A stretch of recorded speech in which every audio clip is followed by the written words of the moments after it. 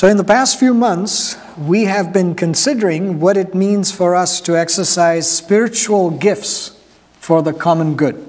What does it mean for us to exercise spiritual gifts for the common good, for the building up of the church? And in the past few weeks, we have been considering tongues and prophecy in more detail, with the particular emphasis that public tongues must be accompanied with interpretation so that the message is clearly understood. And prophecy must be by the Holy Spirit so that the message from the Lord, the prophetic utterance is a message from the Lord to the people. We are praying and believing that when that message comes from the Lord to the people, it will be clear and benefit all the hearers. So these are the things that we've been going through in the past few weeks. And today, we get to Paul's conclusion that everything we do in the church should be done in a fitting. Some versions have the words proper, decent, appropriate. But everything should be done in a fitting and orderly way. That's how he says in this passage. So let's read 1 Corinthians chapter 14, verses 26 through 40. What then shall we say, brothers and sisters? When you come together, each of you has a hymn or a word of instruction, a revelation, a tongue, or an interpretation. Everything must be done so that the church may be built up. If anyone speaks in a tongue, 2 or at the most 3 should speak, one at a time, and someone must interpret. If there is no interpreter, the speaker should keep quiet in the church and speak to himself and to God. 2 or 3 prophets should speak, and the others should weigh carefully what is said. And if a revelation comes to someone who is sitting down, the first speaker should stop. For you can all prophesy in turn, so that everyone may be instructed and encouraged. The spirits of prophets are subject to the control of prophets. For God is not a God of disorder, but of peace, as in all the congregations of the Lord's people. Women should remain silent in the churches. They are not allowed to speak, but must be in submission, as the law says. If they want to inquire about something, they should ask their own husbands at home, for it is disgraceful for a woman to speak in the church. Or did the word of God originate with you? Or are you the only people it has reached? If anyone thinks they are a prophet or otherwise gifted by the Spirit, let them acknowledge that what I'm writing to you is the Lord's command. But if anyone ignores this, they will themselves be ignored. Therefore, my brothers and sisters, be eager to prophesy and do not forbid speaking in tongues.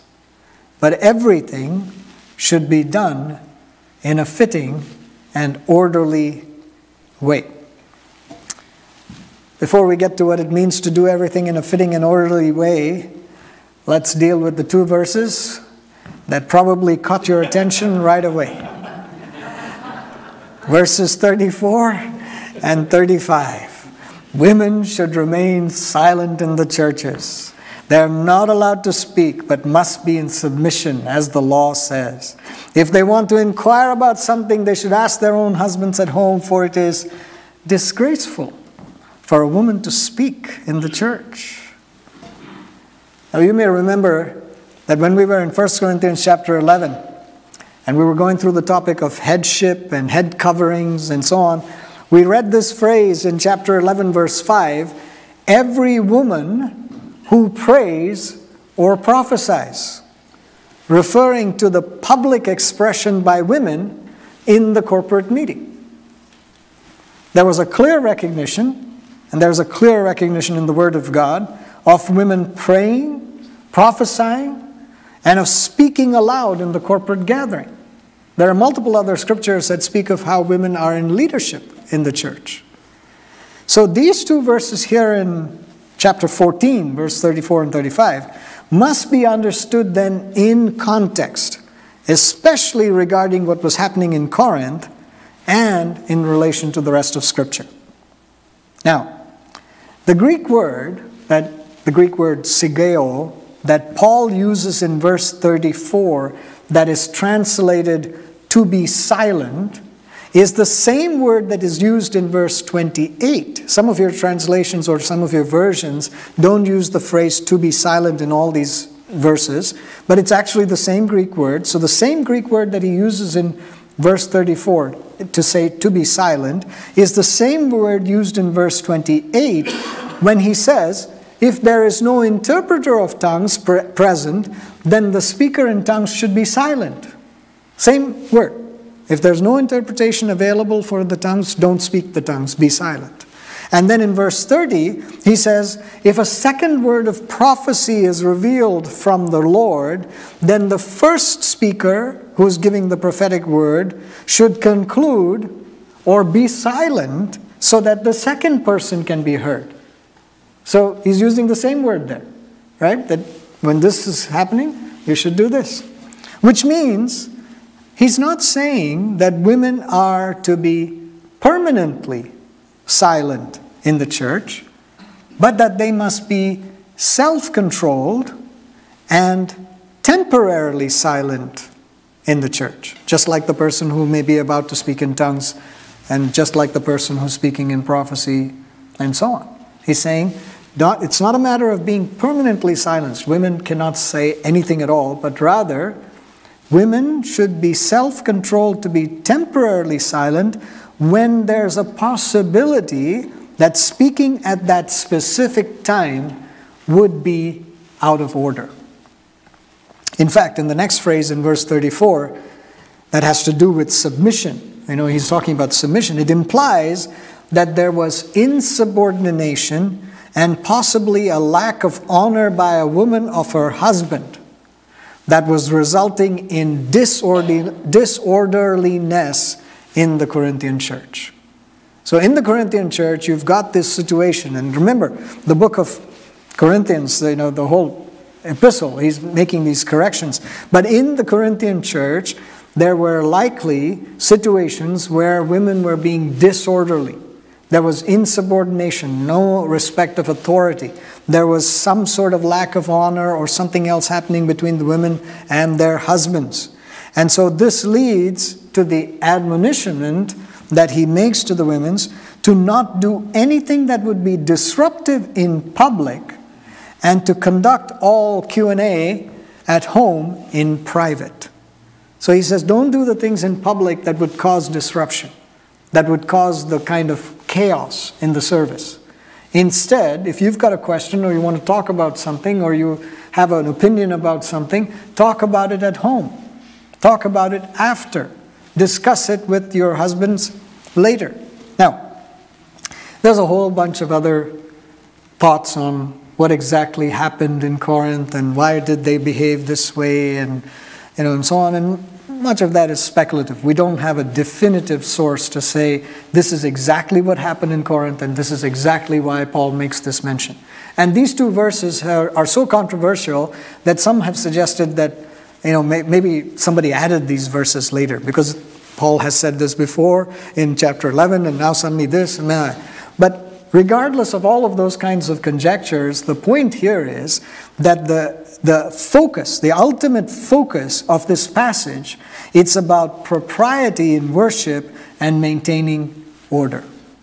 That is the focus of the whole epistle of Paul's letter and his correction to them to change their thinking and their behavior so that it is in line, it is aligned with, it is in order with the Word of God. That's his whole focus.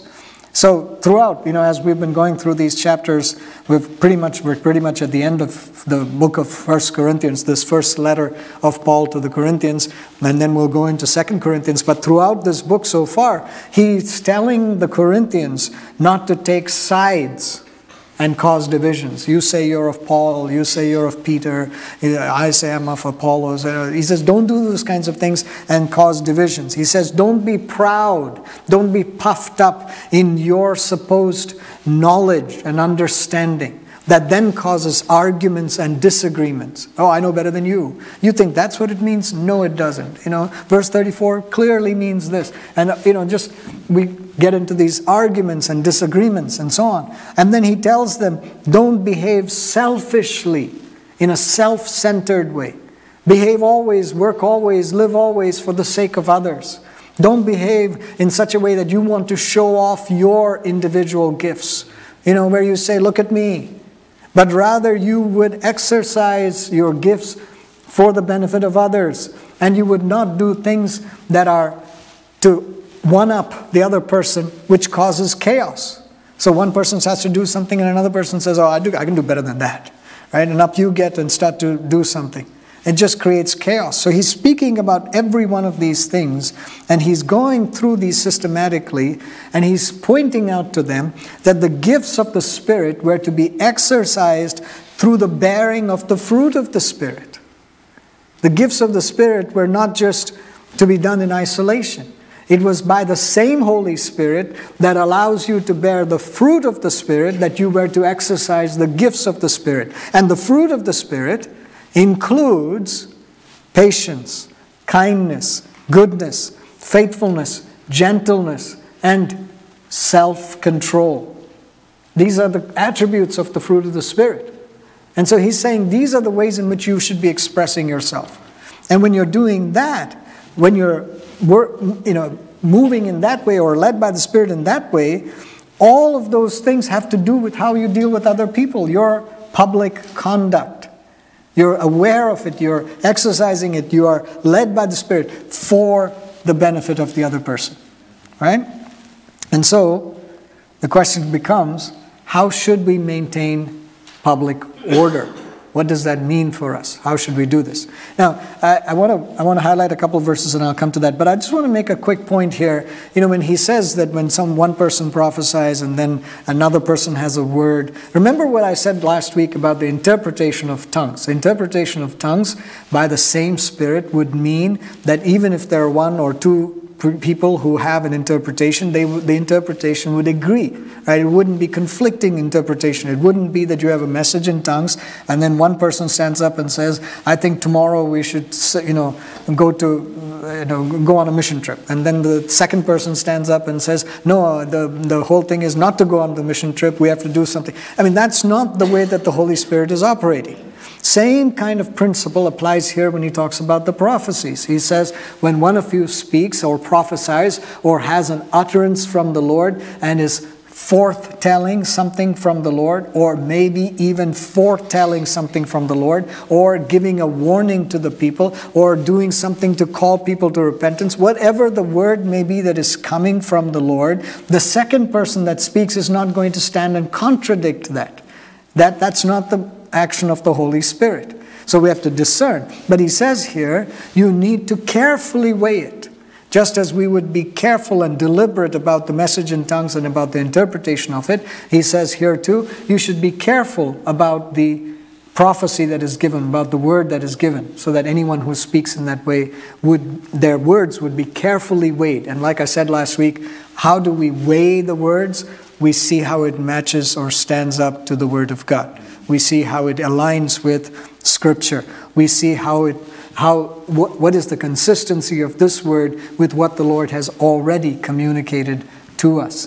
And so we pay attention in all these ways, and we deal with false prophecies by the analysis or by the way that we can look at the Lord's word in context that applies to that situation. But having said all that, we come back to this question, if the focus of these passages is on maintaining order, doing things in a fitting manner and so on, how should we do that? How do we maintain public order in the church? And I want to highlight two verses, verse 32 and 33, to talk about order in the church. So first, from verse 32, which says, the spirits of prophets are subject to the control of prophets. The spirit of prophets are subject to the control of prophets. That means when somebody is speaking by the Holy Spirit, they have the ability to allow the Holy Spirit or to yield their tongues to the Holy Spirit so that the Holy Spirit speaks to them. They have the ability to receive, to hear from the Holy Spirit what the Lord is saying, but they have the ability to say something different. They have the ability to control, to stop, to stifle, to do whatever. The Holy Spirit is not taking control of their bodies in that sense. The Holy Spirit is speaking through them, inspiring them, directing them. But the control is still with the prophet. Those who prophesy, or speak in tongues publicly even, are to exercise evident self-control. This statement and this description of what the word is saying is a marked contrast between the manifestation of the Holy Spirit in a Christian gathering or in a setting where the Lord is worshipped and the Lord is lifted up. This is marked contrast with that manifestation of the Holy Spirit in that kind of a context and the manifestation of any other spirit in any other circumstance. Manifestations of other spirits are often characterized by the affected individual losing control and becoming frenzied in mind and body or falling into a trance.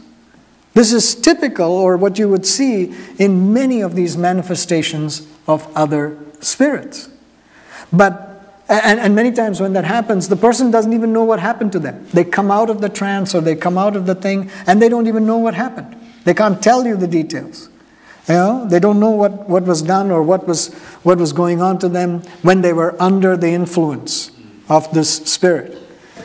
Manifestations of the Holy Spirit are typically characterized by controlled speech based on biblical vocabulary, shared understanding based on intelligible words, clear and simple teaching, and truth spoken in love for the common good.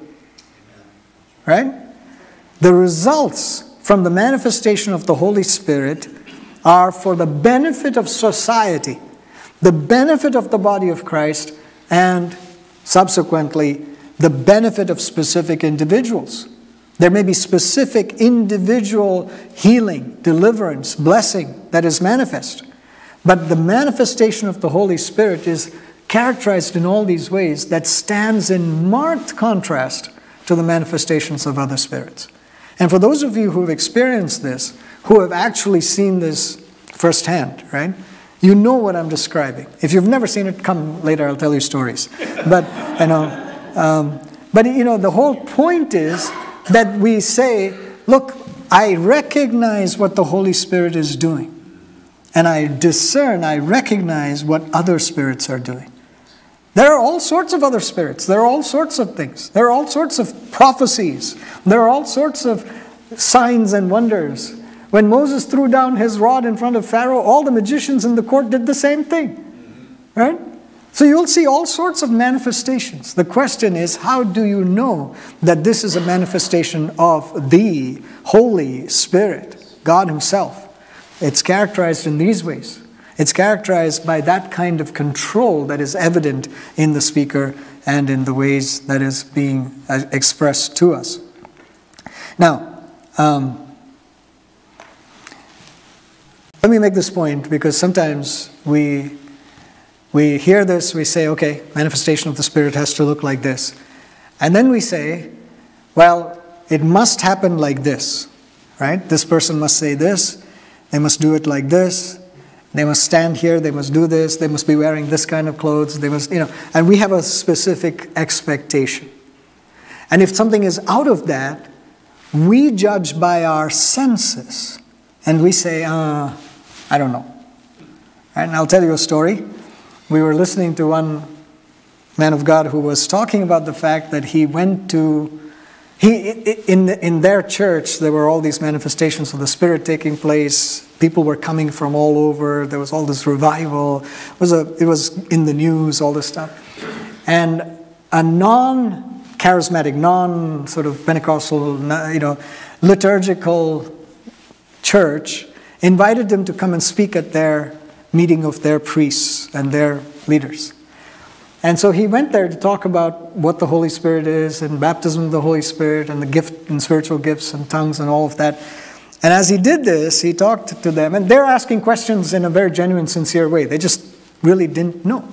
And through this, he talks to them. And by the way, this man is a very staid. Like, he just stands in one place. He doesn't move around. He doesn't shout. He's very soft-spoken. So he's describing all these things to them.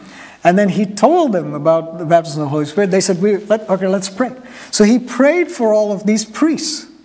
And they were clearly affected, impacted by the presence of the Holy Spirit coming on them and so on. And one of them, clearly filled with the Spirit, and starts to speak in tongues. He's never done this in his life, right?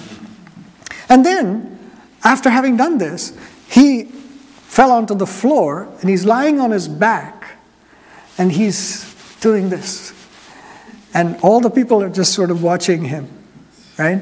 And so this person who was leading the meeting is standing in the front, and everybody's looking to him, and clearly this looks like it's out of order, right? It's not what they were expecting. It doesn't look like it's clear and intelligible speech. It doesn't look like he's doing something that would be in control. So they said to him, what do we do? What's going on? And this man went over to this priest lying on the floor here doing this, and he said, "What are you doing?" And the man said, "I'm running. I'm running." He said, "Where are you running?" He said, "I'm running to Jerusalem. I'm running to Jerusalem." And he said, "I see Jesus. I see Jesus standing there, and I'm running to him." And he describes this picture. So all this time, while he's lying on the floor, he's seeing a vision. And he's describing this. And he's talking about the fact that he's getting there. And he embraces Jesus. And so this man of God turns to the others and he goes, "He's running to Jerusalem." So, right? And he left it there at that. Now, it would have been one thing for this man to have talked about it and just described the story to us, but to all of us in the crowd. But this priest was there.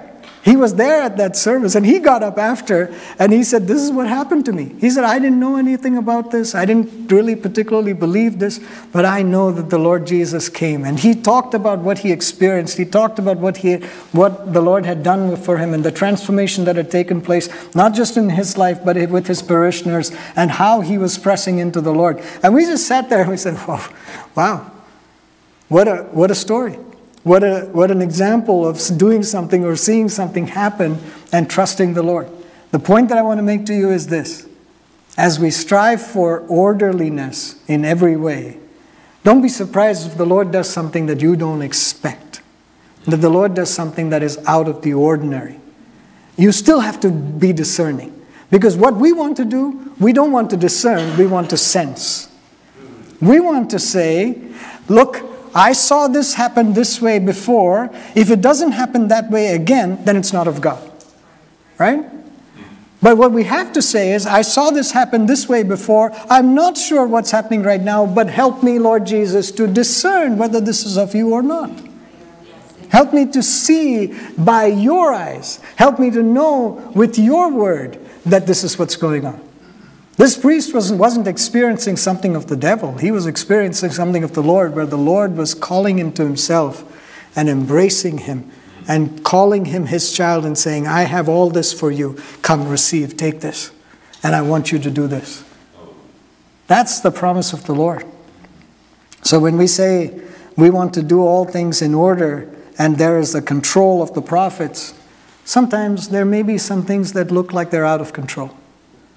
But we've got to understand what the Lord is doing.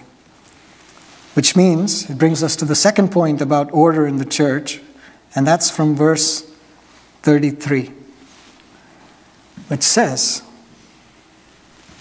For God is not a God of disorder, but of peace. It's noteworthy that the verse does not say, for God is not a God of disorder, but of order. Isn't that interesting? He doesn't say, for God is not a God of disorder, but of order. Clearly, God is a God of order. Clearly, God is a God of advanced planning. Right? Even before the creation of the world, He knew that He would send Jesus, or that He had purposed for that to happen. And even before one day of our lives were in this earth, He knows exactly what is going on. He has a plan and a purpose for our lives. When you despair of anything that's going on in your life, you got to remember that even before the creation of the world, He had a plan and a purpose for you. And in the midst of all the storms of life, we can say, oh, our God is a God of order. Our God is a God of precision. Our God is a God of advanced planning. And our God is a God of very precise execution. Nothing is left to chance. Nothing is left undone. When He says this is what's going to happen, it happens. And so our God is a God of order, without any doubt. Yet, the Word of God here describes the opposite of disorder, not as order, but as peace. Our tendency,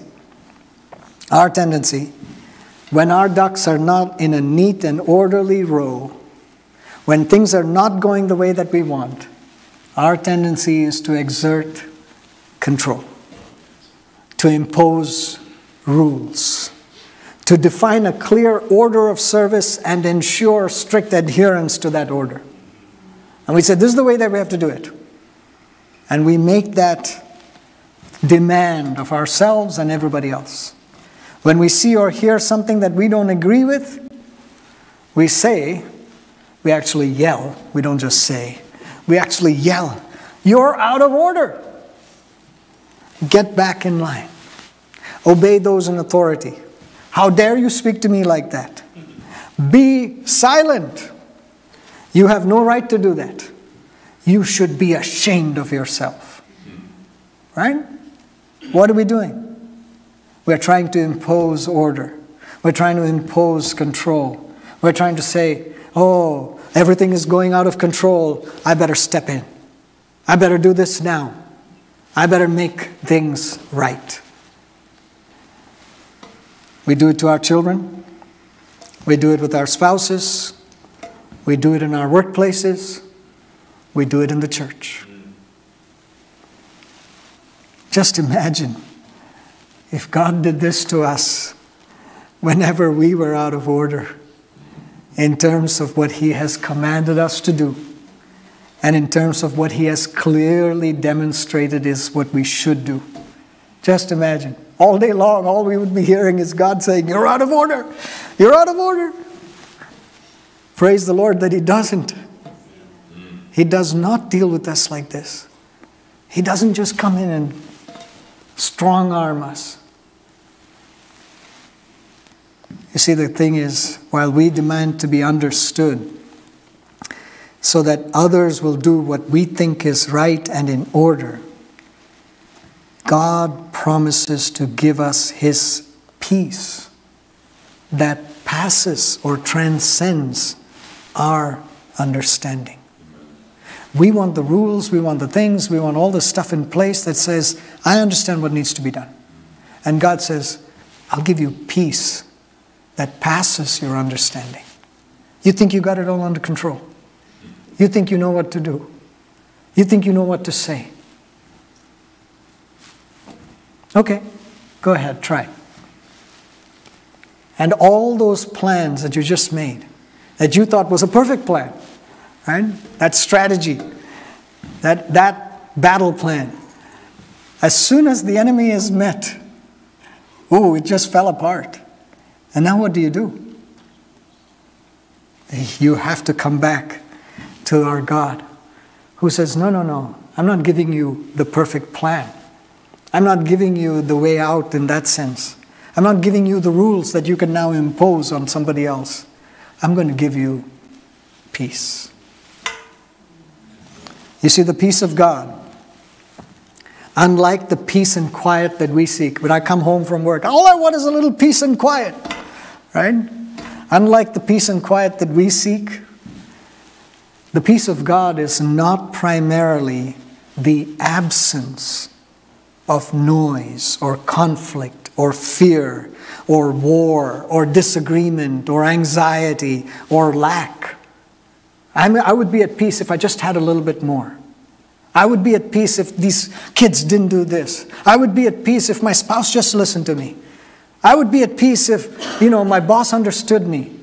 I would be, all of those absences of things, and then, it's not that those things just go away and then we would have peace. You see, the peace of God, unlike what the world will say is peace, where it's really defining it in terms of absence, the peace of God is the presence of God. It's not the absence of something else. In the midst of all of that, He says, I am with you. He doesn't say, I remove everything. I'll take away every war, every conflict, every disagreement, every sort of friction that you're having. I'll take it all away, and then you'll have peace. He says, in the middle of all of those things, in the midst of all those problems that you're facing, in the midst of this, where you're saying, I don't know how I can go through just for another day even, I will be with you. You see, the peace of God in our lives is the presence of the Prince of Peace. That's all we need. We're not praying and saying, God, make everything right. We're praying and saying, God, be with me. When Jesus is described as the Prince of Peace, that means He rules supreme. He reigns over all these circumstances. And the peace that He offers is triumphant, is victorious, is overcoming all of these circumstances. That's what we've got to see. That's what we've got to know. That's what we've got to be able to say, oh God, I thank you for your peace. You see, the peace of God that guards our hearts and minds in Christ Jesus. That's what we want.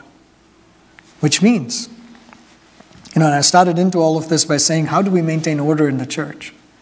Right? What does He mean when He says that you should have everything you do should be in a fitting and orderly manner? And I said, well, here are two things. Right? One, self-control, the ability to have the control that is exercised. We're not out of control. We're not just doing something randomly and doing all of that. And secondly, that we recognize that our God is a God of, not of removing disorder, but a God of peace. That should be what governs how we come to order in the church, which means that we respond and apply, we respond to this Word of God and we apply this Word of God in our context and in our church by building up the church in a fitting and orderly manner. That means that we have to say, Lord God, I need to know what you want for this church. Verse 26 that we read said, everything must be done so that the church may be built up. We encourage people to give. Why? So that the church may be built up. What way? There are physical needs that facilitate the spiritual growth and the spiritual benefits. Why do we do that? Why do we do it consistently? Because the Lord says to do it. The Lord says to give. The Lord says to come together in these ways. The Lord says to invest into those things that build the church, that advance the kingdom, that cause the brothers and the sisters to be able to serve one another. So we do it. Why do we pray? Why do we say, okay, we can pray for one another? Why have a prayer ministry team? Why do any of these things? Because the Bible tells us to pray without ceasing, to pray for each other, that if there is a need, to bring it to the church, not to be isolated, not to be somehow separated from the body of Christ, but to come together with that local body, to come together with those specific brothers and sisters and to say, I want to stand with you. I want you to stand with me. I want to exercise my gift that's going to benefit you, and I want you to exercise your gift that's going to benefit me. Let's do this together. Let's build. Let's do everything that we can do to build the church. Now, here in our church, if you haven't noticed already, we have an order of service. We don't have a liturgy that we have printed and shared, and we don't have bulletins that we hand out that show it to you, but we're essentially following an order of service, right? We do that. Is there something wrong with that? No, that's fine. It gives a way to construct the service and to do those kinds of things. But our whole focus is not on us. It's not on the order of service. It is on saying, Lord God, is your presence in our midst. When we come to a service, any corporate gathering, do we leave from there saying, surely the Lord was in our midst in that time? The Bible, even as we read in the previous chapter or previous section, the claim should be made, that statement should be made. It says, by an unbeliever who comes into our midst, watches what we do, listens to what we say, experiences the touch of the Holy Spirit and says, oh, surely your God is here. Surely your God is at work. That's what we need to see happen. Which means that every single time that we're coming together, every single time that we are saying this is what we're going to put our hands to, we want to pray for the presence of God, for the peace of God, for the work of the Holy Spirit, the manifestation of the Spirit in these ways. That may not look exactly like what we did the previous Sunday. It may not look exactly like how we did it for 10 years.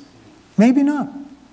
But we say, oh Lord God, you lead us, you guide us, you direct our steps so that we will build the church. I want to encourage you, I want to challenge you this morning. Not everybody is here, and some may hear the message later and so on. But this is the start of the year. We're just really getting going for this year. And I want to challenge you that you would say, Lord God, what are the ways in which I need to build a church? How should I contribute to this church's construction? Because you're certainly spending time asking that question about yourself, about your own body, about your own mind, about your own circumstances, about your job, about so many different things that are going on in your life. Ask the question, what should I do about the church? How should I participate? What should I do in such a way that your name is glorified in and through me for the benefit of the church, for the common good? Heavenly Father, we just thank you so much that, Lord, your word is good for us, that your word is, Lord, powerful, and we want to respond to your word. Father, we pray that all the things that we do in our church would be fitting and orderly, but not because it conforms to our thinking or our expectations or our rules, but rather because it is led by the Holy Spirit. So, Lord, we pray that we would wait on you and we would hear beforehand, we would hear in preparation and in advance of what needs to be done. And then as we do what you tell us to do, let us continue to remain sensitive to the Holy Spirit so that we will adjust, we will discern, we will respond to every single prompt that you give us. Thank you, Lord. Guide us, lead us, direct us. Oh, Father God, I thank you that this morning as we have gathered here and worshiped you and looked at your word, Father, you are continuing to speak to us to build us up for the common good. Lord, let our church truly be a place where every single person is growing in the Lord, is, Lord, exhibiting, is evident, is showing with great evidence that, Lord, the Holy Spirit is at work in them. And let us then collectively, Lord, grow and shine as a light for you in this community. Thank you, Jesus. Father, we pray all this together this morning in Jesus' precious name. Amen.